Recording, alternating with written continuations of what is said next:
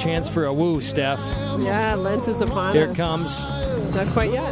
No, wait for it. I'm waiting. 40 days and 40 nights before you get to do this again. Here it comes. I got this. You didn't woo. Did he cut you off? Whoa. Oh, you pointing at me made me nervous. Oh, I thought you did it. It was like you're like one of I am those Japanese a solo movies. wooer. I don't need prompted. I saw your That's lips okay. moving, but I did not hear the woo. Either that or you sounded remarkably So let's like the start third the show day again. guy. Sorry. Anyways, good evening, everybody, and welcome to another always very special episode of Ignite Radio Live over the 5 mighty stations. Woo! There, I got it. Of Annunciation Radio. You are with Greg and Stephanie Schlueter and our very dear and special guest, Dr. John Wood, who we will have with us in a moment. But just delighted to be with you and blessed beyond words to have this opportunity just to share his love, his spirit. Our Catholic faith is alive and well. Amen. So, folks, we're on the eve of this amazing retreat.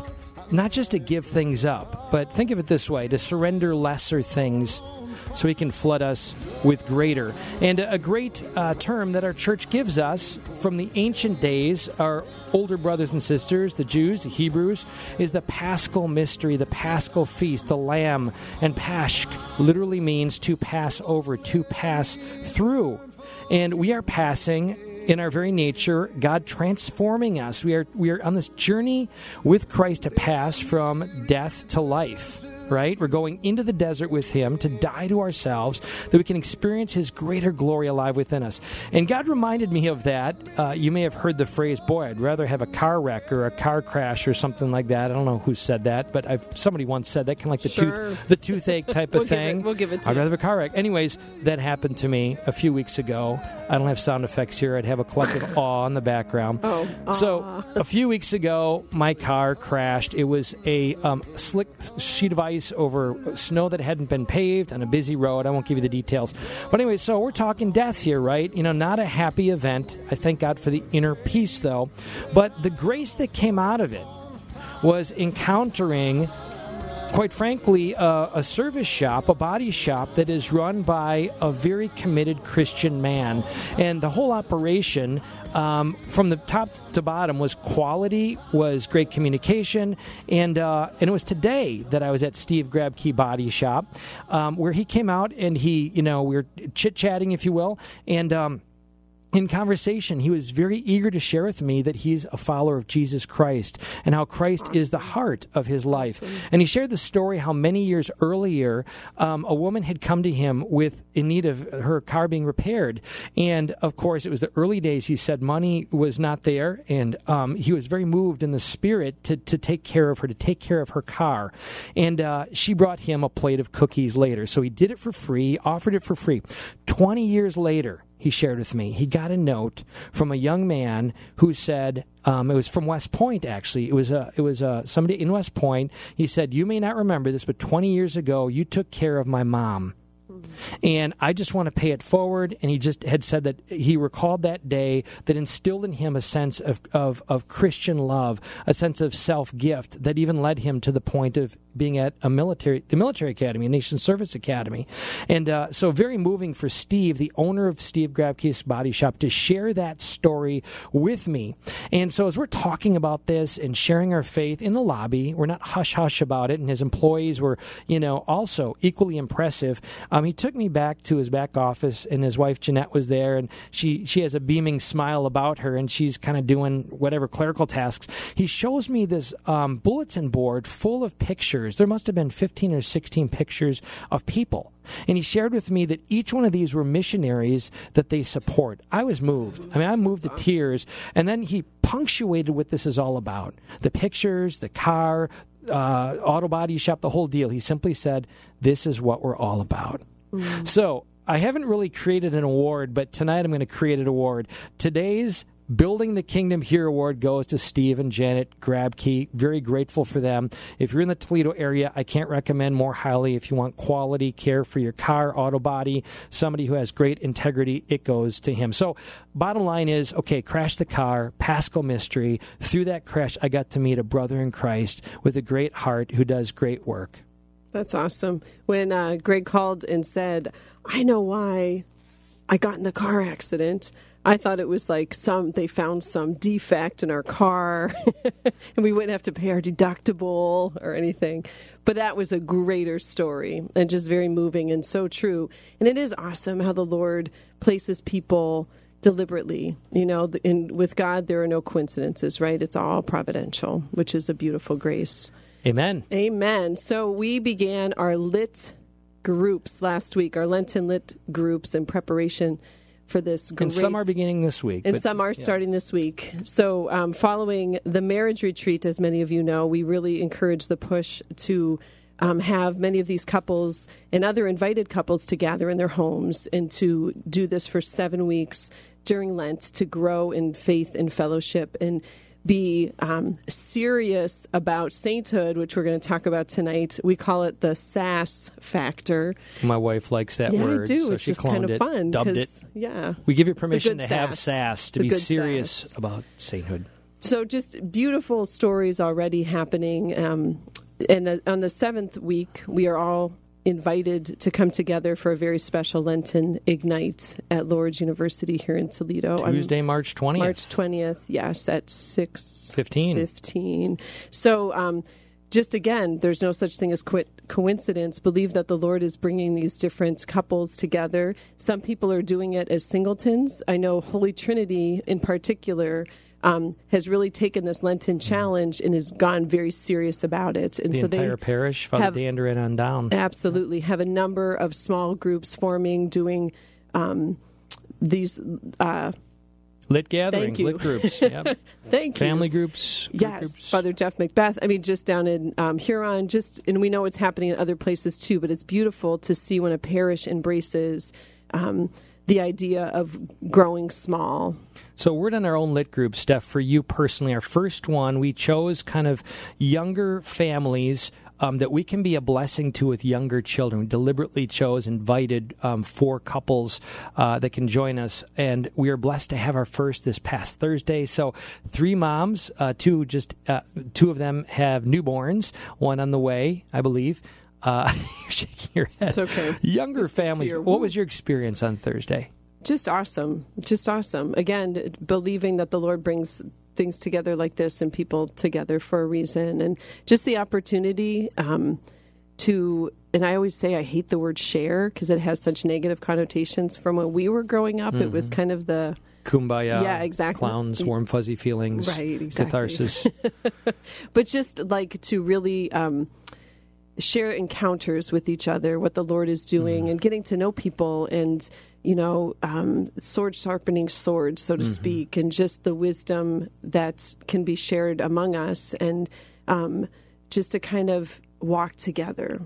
Just that in this context of community, to grow together, to hold each other accountable, to pray for each other, to, just neat insights that were shared on the gospel. But just a real blessing, and I look forward to what the Lord is going to continue to do with it. So, folks, find out more at massimpact.us/lit leaders. massimpact.us /lit leaders. And I'd say even if you feel like you don't know who those people are you'd invite, it could be 1, 2, 3, whatever. Do it in your home. Yeah, it's not too late. Do it with your family. Do it with your family. We, do it with your spouse. A word on this. In the past week, I've been so blessed by numerous contexts like this.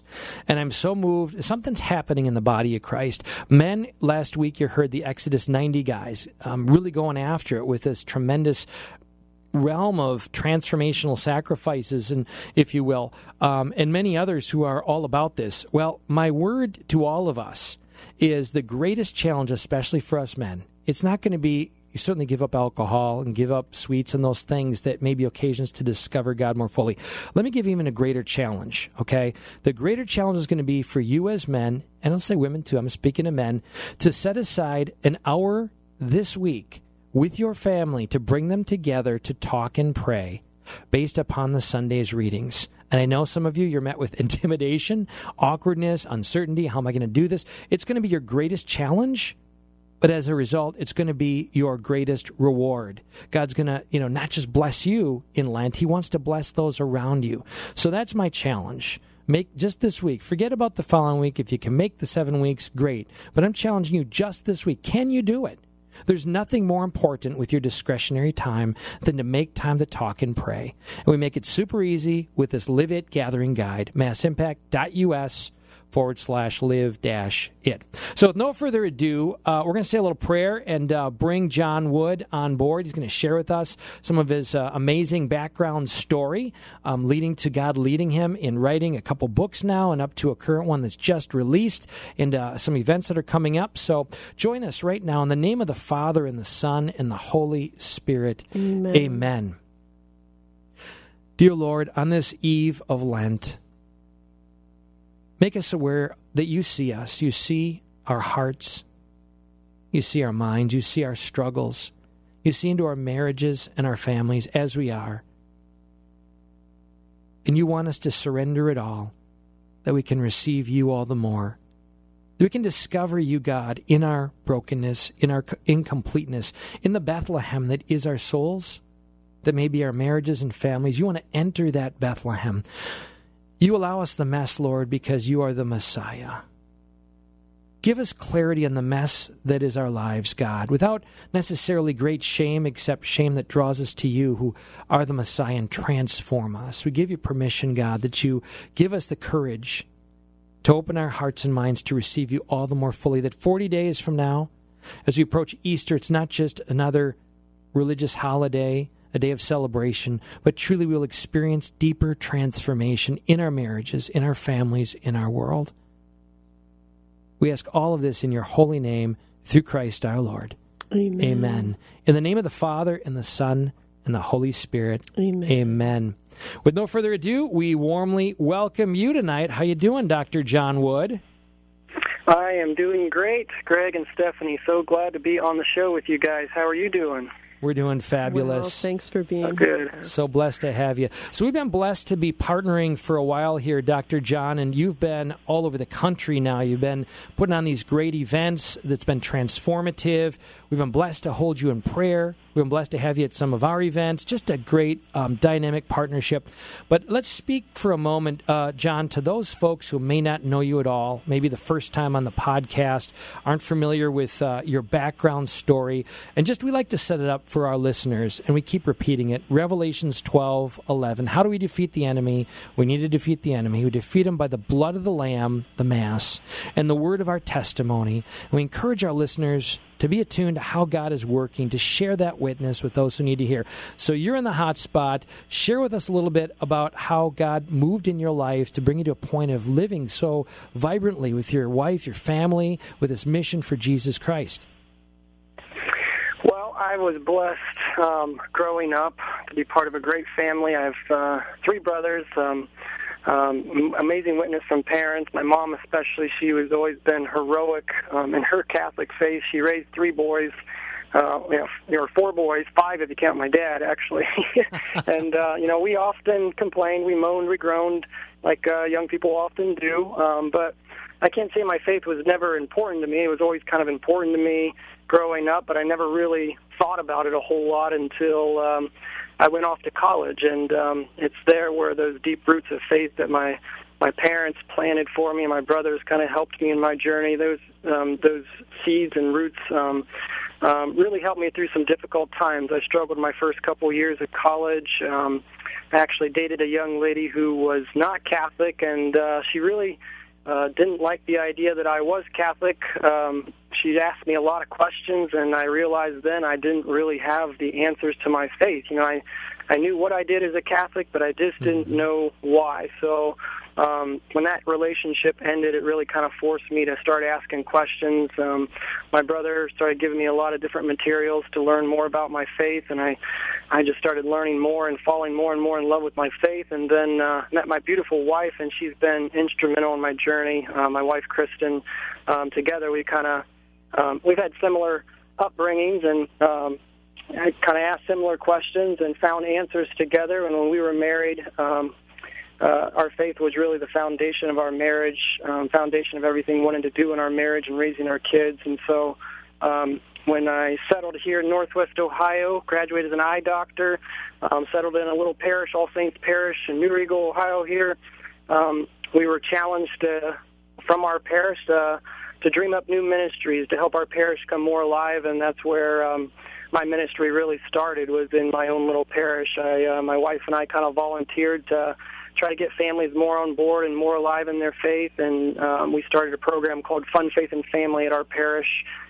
which, we went into pretty timidly. I didn't really feel confident speaking about my faith, kind of went into it kicking and screaming, but I think God used that opportunity for me to wake me up even more, and I think the best way to learn our faith is to teach it, and by forcing me to kind of speak about my faith at my parish, my wife started working with the kids at our parish, teaching PRE.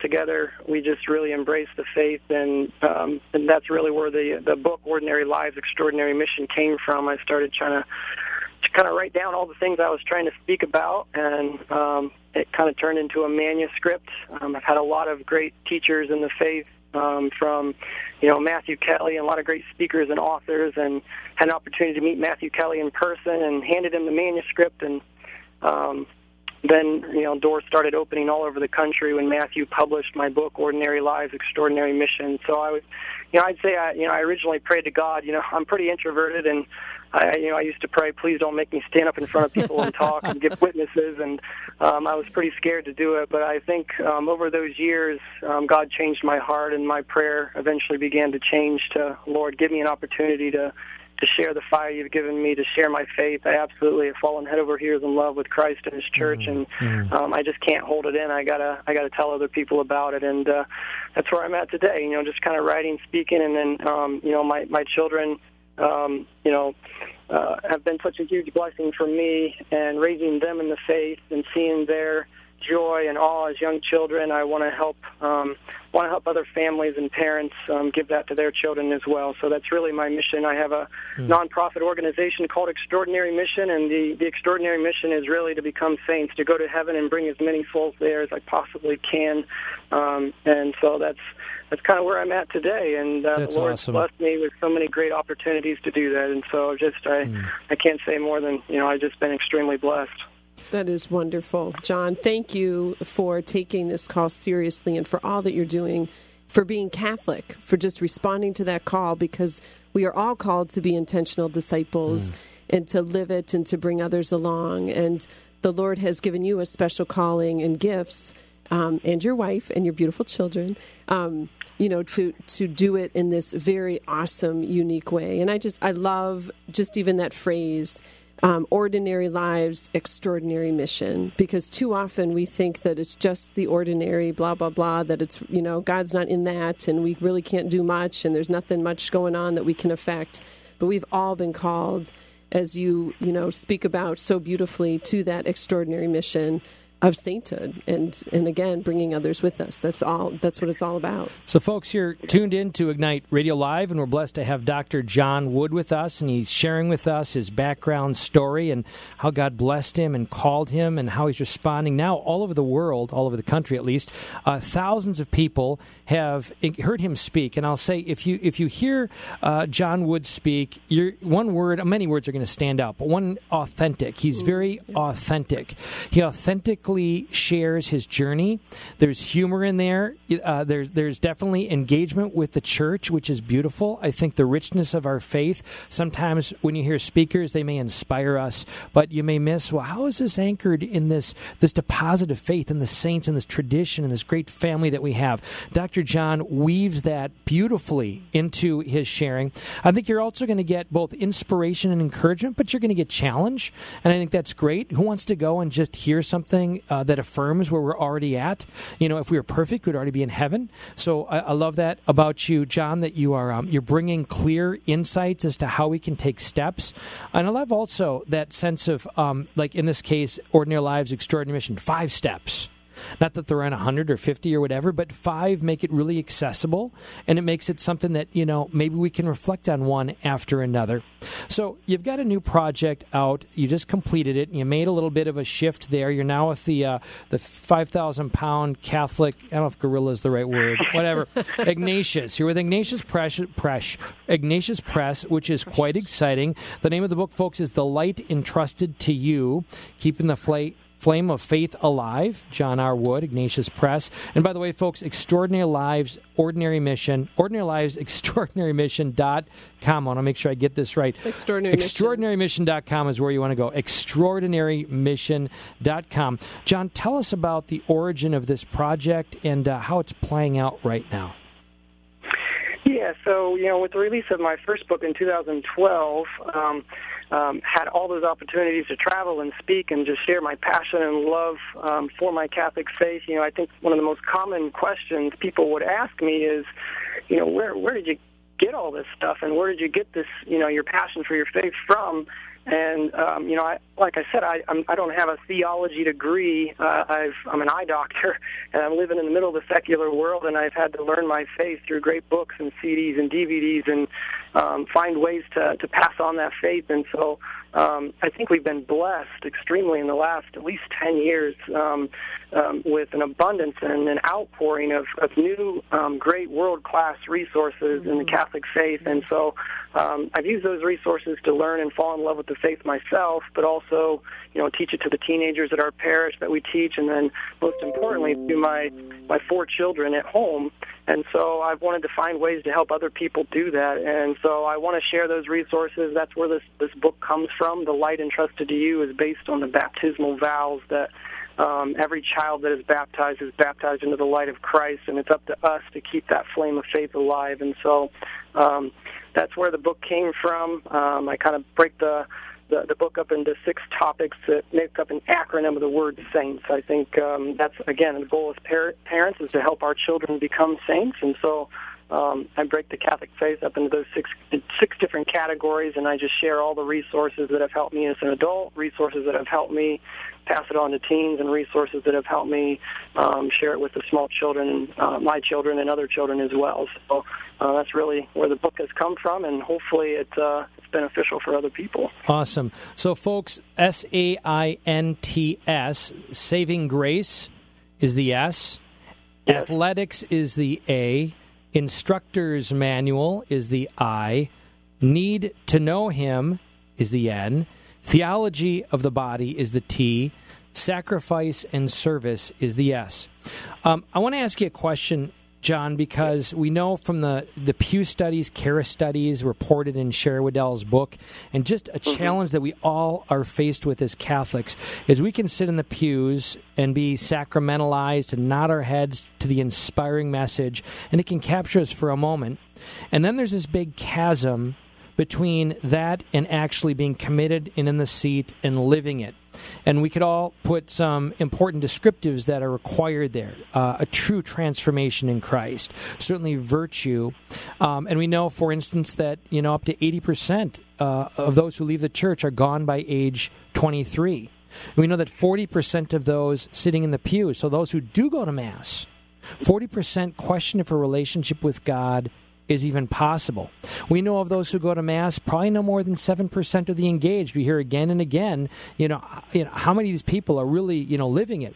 And in fact, a year or two ago, the study came out that revealed that no more than 13% of those who go to Mass, so again, we're talking those who go to Mass, no more than 13% are even praying before meals.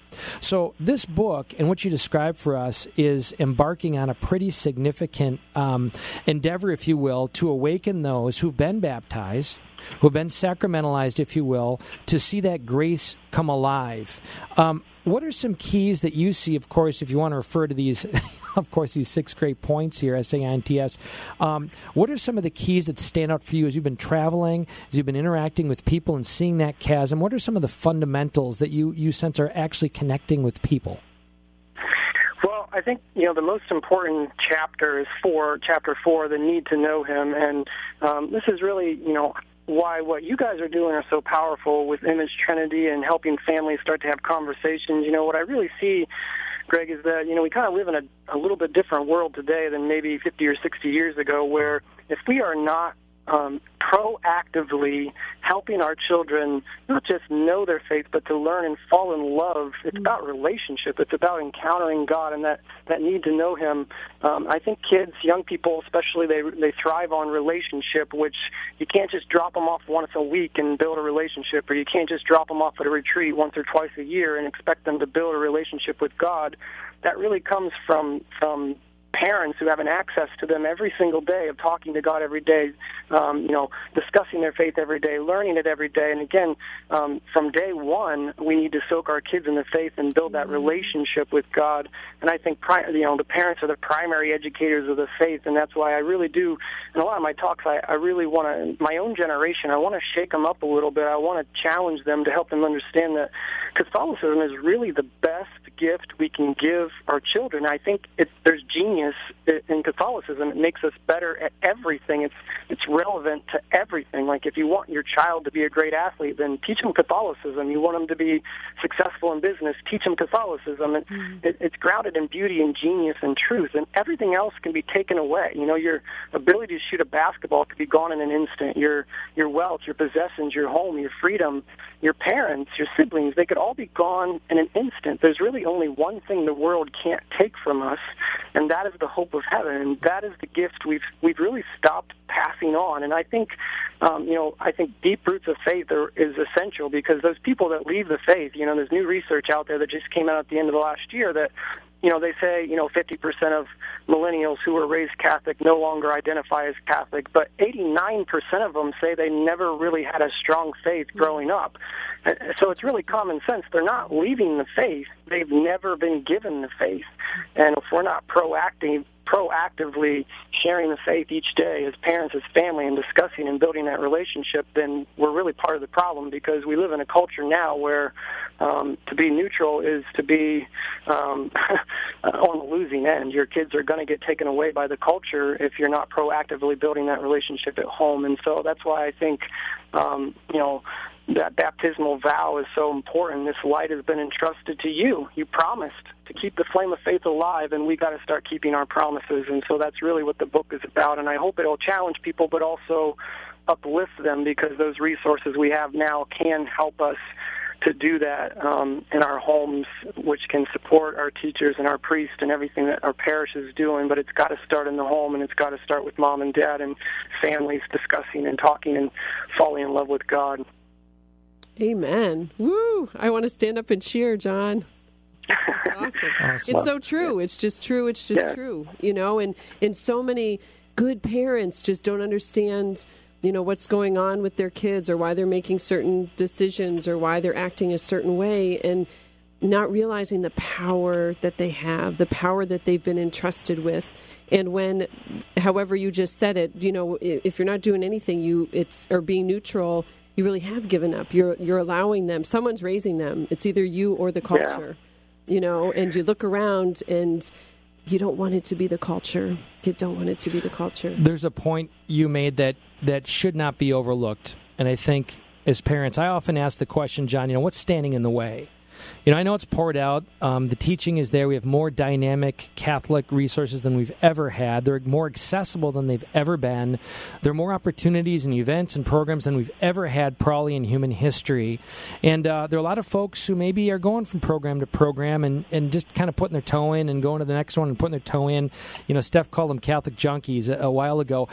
So I'm interested in what stands in the way of people actually taking the leap. And I think one thing is maybe folks don't realize that this faith of ours is a fabric of life. It's not just like one book on the shelf with 10 others. You have athletics, and you've got, maybe studies, you have work, these different books that we've been taught maybe to pull off the shelf when we need them. Catholicism are the pages. It's the ink on all of those pages. So, for instance, athletics. You mentioned this is the basis to be a great athlete.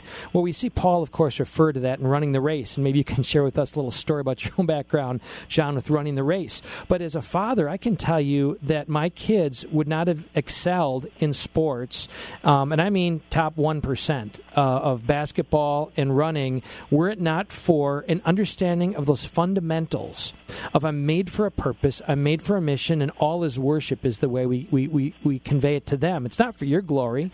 It's to do your best for the glory of God. Now, the fact that they're 1%, they could have been 50th percentile or whatever. Praise God if they're giving it all for the glory of God. But what happens is they're able to transcend themselves. They're able to see and experience a joy and a purpose in what they're doing, in the sacrifice, in the training, in the getting up early, etc., that is factoring into each one of them. It's an everyday journey. We struggle, yes, but it's factoring into them becoming outstanding human beings that, we see others recognizing in them and tapping them for those excellences beyond just, they pray or they go to Mass. No, praying and going to Mass, activated, makes you the dynamic, fully alive human being God called you to be. Share with us how maybe you experienced that in your running days. Yeah, well, I think wherever you can find beauty and genius and truth, you can find Catholicism, and that's kind of part of meeting people where they are. And so, that chapter in the book, the second chapter, the A, is called athletics, because athletics were such a huge part of my life growing up. I've learned from that battle cry of win, win, win, that battle cry of Sanctus, Sanctus, Sanctus, and I realized the same thing it takes to make a champion is the same thing it takes to make a saint. And so that's how, if somebody were to evangelize me and my parents, my brothers, my coaches, they did evangelize me. I actually, wrote a book about that story. But if they wanted to evangelize me, they found what I liked, and I liked sports, and there's a lot of young people who like sports. And so we can find where we are and what we like, and we can teach them the genius of the faith where they are. And so that chapter really can be summed up by whatever you do it for the glory of God, and you can apply it to sports or music or whatever your hobby is. But, and those virtues that I discovered that it takes to make a champion is where I really kind of learned my faith the most. And so I think a lot of people are willing to make the sacrifices it takes to become a saint or to become a champion. They're willing to go all in. They thirst for that championship, but then we have to step back and ask ourselves, do we thirst for heaven that way? Are we willing to do whatever it takes? I divide that chapter up into another acronym. I like acronyms. They help me remember things. But the principles I use are self-discipline, perseverance and passion, obedience, repetition, teamwork, and sportsmanship. The acronym of the word sports. You can pick any one of those virtues, and you can see how the Catholicism is the greatest coach we have. I mean, it's a 2,000-year track record. I mean, she's produced the likes of St. Francis and St. Patrick and St. Augustine and Mother Teresa, St. John Paul II, Therese of Lisieux. These people were trained in Catholicism, and they were ordinary people just like you and me. And this faith given to us by God has transformed them into great saints, and by God's grace, chapters 1 and 2 can be summarized by one sentence that I think perfectly sums up the genius of Catholicism. Advice my mother gave me, which is, try your best, let God do the rest. Athletics is about trying your best, giving everything, leaving it all out there, and saving grace is really about allowing God to do the rest. It's only by the grace of God I am what I am. God, He wants our effort. He wants our best effort to give what we have, and then He takes that and multiplies it tenfold. And so we have to trust God and His grace to go out and do great things, but we have to play our part. We have to try our best. We have to leave it all out there. And so those are just, examples of how we can use where people are and what they like or enjoy and teach them that what they're really searching for is Catholicism. It's the truth of the faith. It's that relationship with Jesus Christ that's going to make them the champion that they were made to be. Beautiful. Folks, John Wood is with us. He's an author, speaker, and he's we're talking now about his latest book, just released with Ignatius Press, The Light Entrusted to You. Keeping the Flame of Faith Alive. And again, you can find this, I'm sure if you did a search online, but extraordinarymission.com. I'm going to make this commercial maybe even a couple times, but there's a special event. I want you to mark your calendars for March 3rd. If you're in the Toledo area or can get there by a couple-hour drive. March 3rd, this year, 2018, at St. Michael the Archangel Parish in Findlay from 9 a.m. to 1 p.m. is a free event. That's right, you heard me, a free event. It's the Entrusted event is what they're calling it, Keeping the Faith Alive. And tell us a little more about this event and what we should expect and what you hope to accomplish. Oh, well, I'm really excited about this event on March 3rd, an opportunity for me to share, really what's contained in this book. I want to kind of open it up to everybody to come.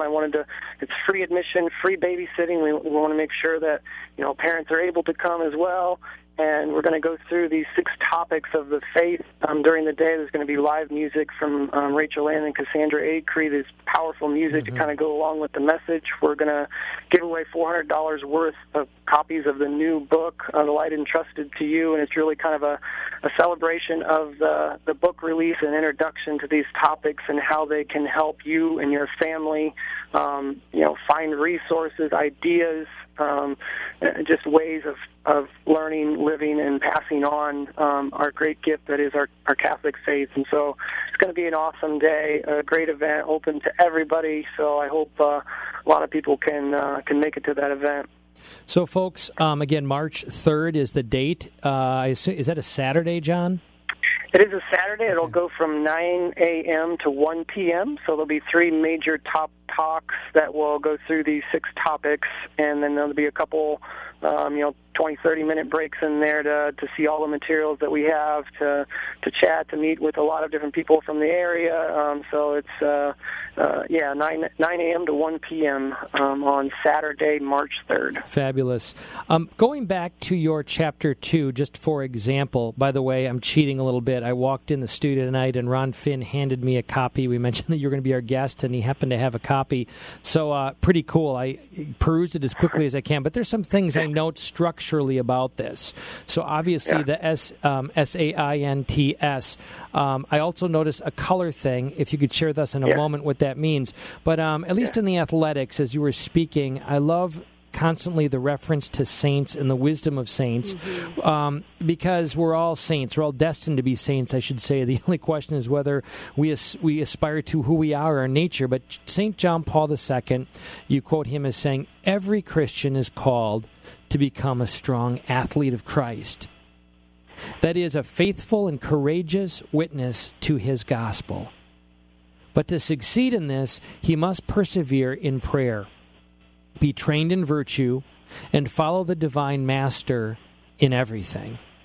Beautiful quote. Tell us about the structure, John, and the color thing and what that's all about. Yeah, so my kids helped me with this program, and really it's for them. I wrote it for my wife and my children. They're the inspiration of the book, and the idea germinated probably 4 or 5 years ago now, and it's meant to be more than a book. It's supposed to be a learning system, a model to, structured like the catechism with pillars. It has those 6 pillars that we can categorize the faith and put things in those different topics. And so my kids kind of helped me color-code it as well. And so the saving grace is green. It represents new life in Christ. The A is athletics. It's blue. It's bold. It represents boldness and strength. The I, instructor's manual, is the Bible, the story of salvation history. It's red. It represents God's love letter to the world and his blood poured out for us. The N is need to know him. It's purple. It represents Christ, the King of Kings.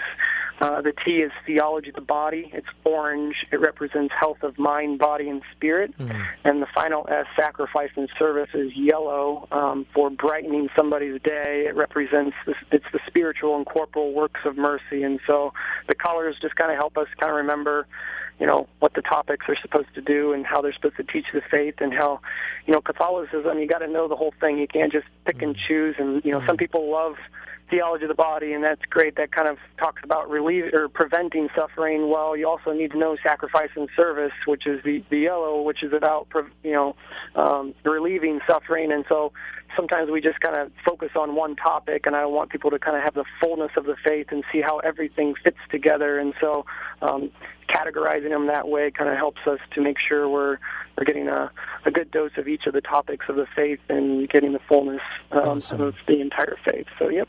Awesome. I was hesitating throwing a hardball at you, but in what you just explained, well, you're going to get it now because something you said tipped me off, and I'll set it up here. So Catholics today are much more comfortable speaking about personal relationship with Jesus Christ. We're more comfortable talking about conversion. And, of course, this is in our roots. It's in the patristics. It's in the earliest part of our church. For whatever reason, prior to 30, 40 years ago, if you use that language, it was regarded as evangelical or Baptist or something. But it is the fundamentals of our faith. Do we have a relationship with Jesus? And, of course, ushering us into the life of the Trinity. Okay, so what I think a lot of Catholics struggle with or don't really quite understand is what does it mean to really have a conversion. We're about ready to approach a season of repentance, literally to turn from our sin, to turn from our stuff, which kind of begs the question, turning to God, what does it mean to have a full conversion? Now, here's what I'm going to ask you, the hardball question, because we're experiencing it from a number of quarters. Those who maybe go to events and even pray from the heart, and I would say, emotionally or in their lives, evidence striving to kind of live for Him. But there's some ethical things, the cultural hot-button issues that there's, shall I say, some stubbornness in that we all understand. We all have inclinations and desires that we have to master. But there's some hot-button issues, and I have to say, right now there's confusion that maybe there has never been before, at least in my 50 years of existence. And some folks are really struggling with, understanding this, if you will, integration of the heart piece and the head piece as they correspond to a relationship with Jesus Christ. And if we don't speak to the truth, as you spoke of theology of the body, or we're missing the heart, it seems to me that we're really operating, in a very unsteady way. What are your thoughts on that? What advice or encouragement do you have to all of us to all the more repent? Well, I think, we need to speak with truth and love. It's not an either or. It's always a both and. You can't really love somebody if you're not giving them the truth. And from a doctor's perspective, I can have a wonderful bedside manner, but if I'm not actually giving you the medicine, I'm not doing my job. The reason you go to a doctor is to find the cure, not just to have a nice, warm environment.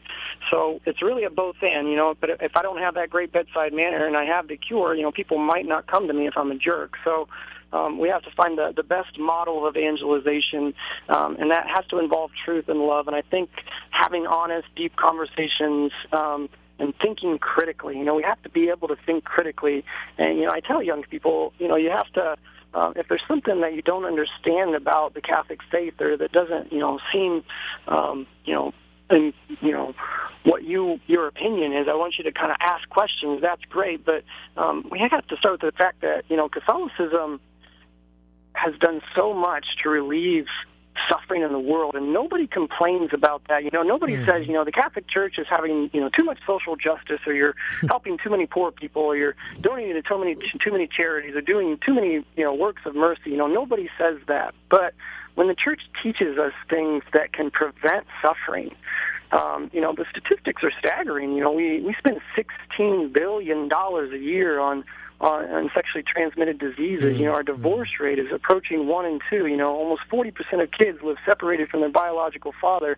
These are really red flags that something's wrong, and I think this is where John Paul II was genius in bringing people to the faith, of teaching that truth and love. He didn't wag a finger at people. He didn't, condemn people, but he didn't ignore that we have a problem.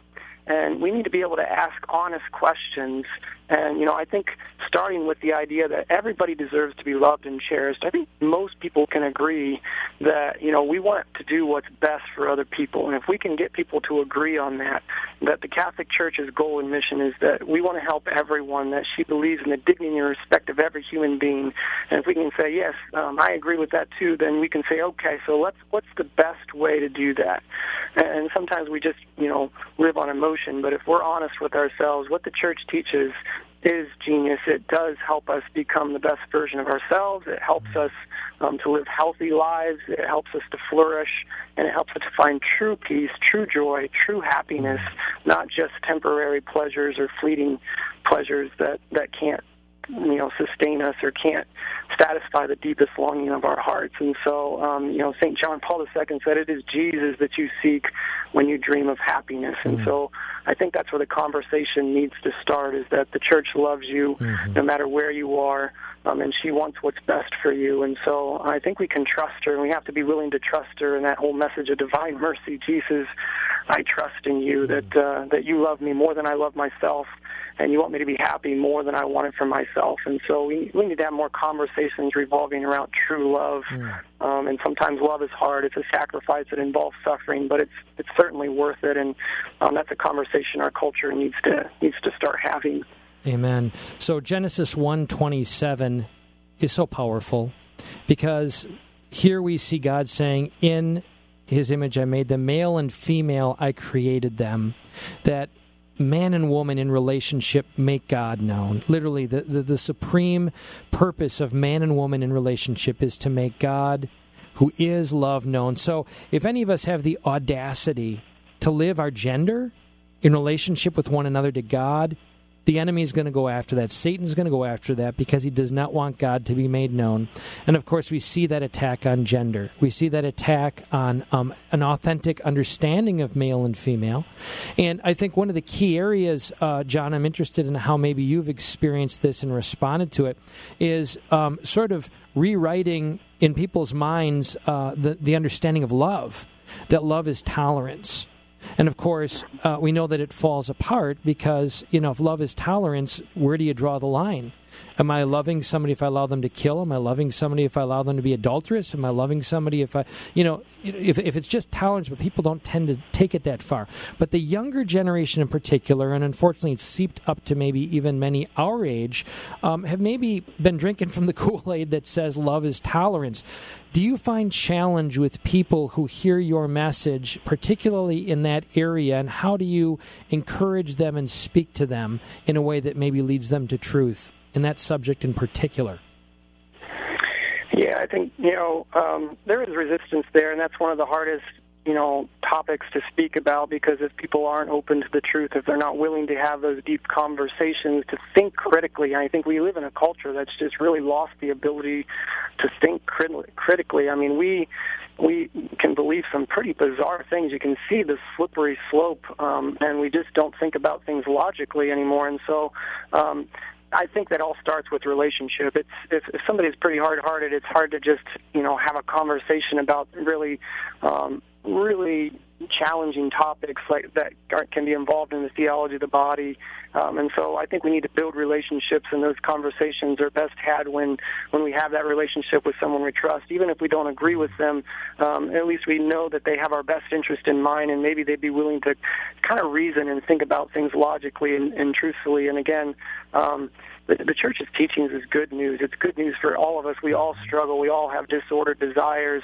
But the truth sets us free. And that message of setting us free, I think, is very, very attractive, that we're not defined by our disordered desires. We're not defined by every passing pleasure that we have. We're defined by our baptism. We're children of God, and that God made us to be free, and that no matter what we struggle with, God's going to give us the grace necessary if we trust Him, and we can trust Him. And I think that's that foundation to convince people that God's love is real, and that we can trust God, and we can trust His church to lead us where we're calling to be. But you're right; those are difficult conversations to have, but they're really conversations we need to start having in our culture, because we can't just sit and do nothing. I mean, the first sin of Adam was not what he did; it's what he didn't do. He stood there and did nothing while his bride was deceived. And I think we need to reclaim, masculinity and femininity in our culture, and especially as men, we need to step up, and we need to be willing to do what Adam wasn't willing to do. We need to defend, guard, and protect, and speak truth, even when it's difficult and challenging. And I think, it may be hard for people to hear sometimes, but it's what's best for them, and we need to be manly enough to do that and be that witness, and be the men God is calling us to be spiritual leaders in that regard. I love that. In what you just said, pulling some of Father Dave Nuss is the first time I heard say this, that people don't care what you know until they know that you care. It's like rolls off your tongue, right? But the challenge, I think you're saying, is two things. Yes, we got to go there. We got to open that door. We've got to have that conversation. But the fabric of it has to be a context of trust. It can't be about winning points or our self-righteousness. And I think I love also that you said this is for our abundant life in so many words. This is for our good. This is for our nature. Which of us don't have passions that we need to exercise self-control in? But you study the history of the saints, even just the secular human history, and we can see it revolves around the reality of truth that God has revealed. As Chesterton said, we can't so much break the law, we can only break ourselves against it. John, when you're on the road now, you've been at this for a while now, and you've been, I presume, to some of the same place, maybe consecutive years and such. Can you comment at all about maybe any growth that you're seeing, both in depth and in number, from some of the places? Give us an insight of maybe how you see grace taking hold more and more among Catholics. I think, honestly, I think this is an exciting time. I think that there is a revival going on, and sometimes people complain about, the younger generation, and they complain about the millennial generation, but there's some extremes there. I think that, there are some millennials that maybe are a little bit more rebellious. They're a little bit less willing to practice their faith, but there's also some that are really on fire. I mean, that they're really willing to pass that on to be authentic witnesses in their own age group and their own generation. I see that with, confirmation retreats and speaking at high schools in consecutive years that, I can come in and I can, speak to them for 45 minutes and try to inspire them. But when a couple of them get on fire and they go to those parties and they're living their faith and they're making it attractive and authentic, that spreads quickly among young people in different generations. And so I think the seeds have been planted. Like I was saying before, the resources are there. The seminarians, the young priests that we have, the abundant opportunities and resources of the parishes coming alive, families understanding the need more, that, I think where sin abounds, grace abounds all the more. And you can actually literally see that grace is abundant where we're at right now, and that I'm fully trust that God's going to raise great saints. And you can see it as you go to parishes year after year, that it is contagious. There's nothing more attractive than holiness, and it just takes a few people to get on fire for their faith, and they'll bring their peers with them, and that's going to pass on from each grade to the next. And so, I can see it happening. What's gained quickly is often lost quickly. It's going to take time, but it's happening, and there's a revival going on. And praise God for that. So just a couple thoughts. First of all, very cool cover of the new book, The Light Entrusted to You, Keeping the Flame of Faith Alive by John R. Wood. Look it up, even if it's just to see the cover, and then you'll want to purchase it because it's just really, really cool. So that being said, so I'm sure we've had many listeners who have been inspired by you, John, and excited, but now what? Like perhaps their kids are a little bit older, I haven't done this, or perhaps there's struggles in marriages. Two things that I'd like you to speak to. One, married couples, where do you begin? What's the most important thing? What advice would you give to get this, going again or for the first time? And then also with each other in the marriage and then with their children. Well, I think it begins with prayer and that relationship with God. No matter where you're at on your journey, I have an evangelization model in my ministry of extraordinary mission with 3 words. It's inspire, desire, fire. We all need to be inspired. Matthew Kelly, he'll say that, people will be willing to do almost nothing until they're inspired, but once they're inspired, there's almost nothing they will not do, and that begins in prayer. That begins with a real encounter with Jesus Christ, and, the enemy's going to attack what's most sacred, and that's the family, and that's the church, and so married couples need to be aware that their marriage needs to be rooted in prayer and putting God at the center. My wife always draws a triangle, and she says, a lot of times married couples, they try to, the bottom of the triangle is you and your spouse, and they try to go directly across to each other, and they can't be their ultimate, we can't be our spouse's ultimate fulfillment. You have to go up the triangle. At the top of the triangle is God, and the closer you get to God, the closer you're going to get to each other. And I think if you can build your foundation of your marriage on that relationship, praying together and, learning your faith together, that will pass on to your children, to your grandchildren, and being that authentic witness. People will see what you have, and marriage is literally supposed to image the love of God to the world. And so we need families, married couples, to build their relationship together with God so they can be that witness to the world and then, attract other people to the faith, most especially their own kids. And so I think it all begins right there with that prayer, not be intimidated. Sometimes I think we think we have to know everything before we can teach anything. Mm-hmm. And like I said earlier, the best way to learn the faith is to teach it to others, to share it with others, to get together, to have discussions, to start talking about your faith and making that journey together. And so we need to work together, and married couples need to work together in groups as well. We need that accountability of other couples and their experiences and sharing those struggles and joys with others. And so I think that's where it all starts. Awesome. Folks, we're very blessed to have you with us here on Ignite Radio Live and to be hearing John Wood, a very dynamic husband and father first, but also author and speaker. I want to remind you all again to join us on March 3rd, a Saturday at St. Michael the Archangel in Findlay, 9 a.m. to 1 p.m., giving away $400 worth of his books, and just a great day to get away. They've got babysitting. It doesn't get better than this, folks. Just to have that day. I believe we're still in Lent, right? To experience this experience. And if you want to find out more about John's work, there's a lot to peruse and be familiar with, but extraordinarymission.com. You can even hear him sing parody to Billy Joel's song "We Can't Start the Fire." Knew that was coming, it's John. just, in fact, awesome. We played it actually maybe 2 hours ago, John, and it just, I had it playing and nobody knew what it was, and then suddenly it came on and everybody was riveted to see. So, if no other reason, folks, go to extraordinarymission.com to hear John Wood's parody of "We Can't Start the Fire" by Billy Joel, which is a great tour, inspirational tour of salvation history, music set by Nicholas De La Torre from The Tower, and Nick's got the refrain background in there, which is very cool. It does, yeah. So extraordinarymission.com, and obviously I love your musicians that you have coming, Rachel, Ann, and Cassandra, just very dear. The real and deal. Beautiful musicians. And I have to ask, let me see, Rachel Ann, how's her husband doing?